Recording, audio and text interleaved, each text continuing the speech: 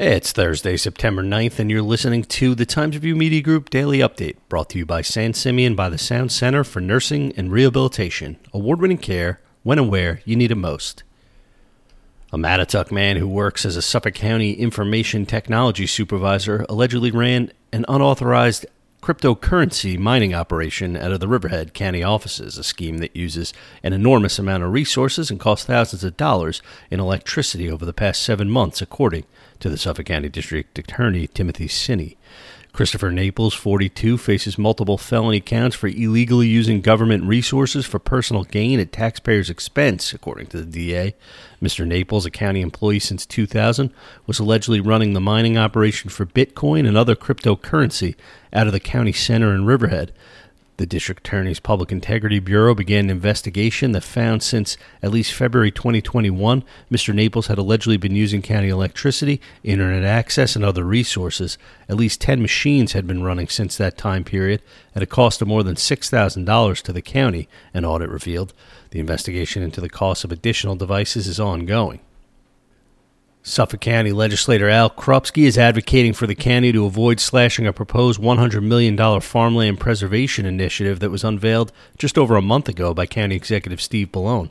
The legislature's Budget Review Office has recommended cutting that amount by more than half, according to a letter Mr. Krupski emailed Supervisor Scott Russell on September 2nd. The 100 for 10 Farmland Preservation Initiative would benefit East End towns, including Southold, which has spent millions on preserving farmland through its Community Preservation Fund over the years.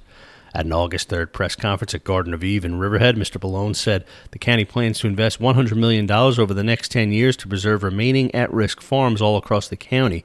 Many other local politicians, farmers, and land preservation experts joined him to celebrate the announcement. According to the project description, the project would have minimal impact on the county's operating budget. It notes that Suffolk's 560 farms help anchor tourism and employ more than 4,600 people while generating $226 million in annual sales. A Riverhead woman was critically injured in an early morning crash involving an alleged drunk driver, according to Suffolk County Police. The crash, which claimed the life of a Central Islip man, occurred on eastbound Sunrise Highway near exit 50 in Sayville shortly before 12:30 a.m. Wednesday, police said. Police identified the Riverhead woman as 42-year-old Lisa Hines and the victim, who died, as 46-year-old Miguel Berdisha. Police have charged Daniel Lazaro, 37, of Centereach, with driving while intoxicated in the chain reaction crash. The incident began when Mr. Berdisha was driving a 2011 Toyota Yaris eastbound on Sunrise Highway, and the vehicle struck the center median and then the guardrail on the right lane. The Toyota ended up disabled, facing north while sideways in the center lane. Police said Miss Hines exited the Toyota, which was then struck in the driver's side by an eastbound 2011 Jeep Liberty, driven by Mr. Lazaro. Expect heavy rain today with a high temperature of about 77 degrees, according to the National Weather Service. The low tonight will be around 62.